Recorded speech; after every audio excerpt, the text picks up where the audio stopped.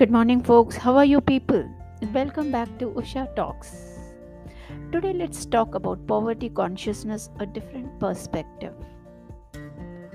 Recently, I had been to a shop where appliances were sold.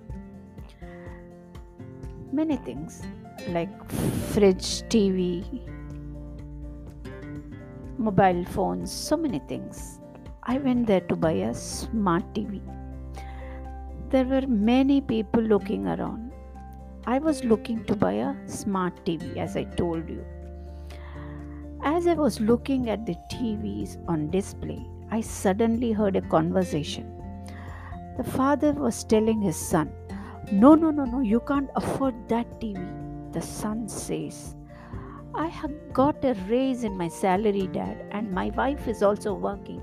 I can definitely afford to pay the EMI. Now the father says, Even last time I told you to buy a second hand car and you did not listen to me. You bought a new one. You just finished paying your EMI, didn't you? Now, the son says, I did not want to buy a second hand car because I may end up paying more for the repairs.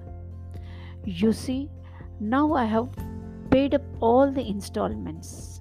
One thing I tell you, Dad, it is really annoying. Every time I try to buy something, you always belittle me. You always feel that I cannot afford anything in my life. That's really annoying. This could seem like a normal conversation. But when you listen carefully, who do you think is at fault? The father or the son?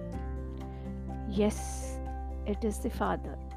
By telling him that he should buy a second hand vehicle and not so expensive TV, he's subconsciously putting the poverty conscious thought form into his son.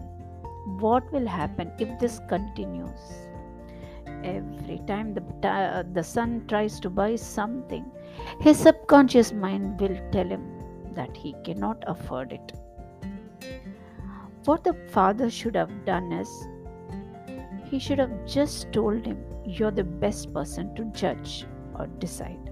This would have made his son think in a positive manner and take conscious, positive decision to buy or not to buy.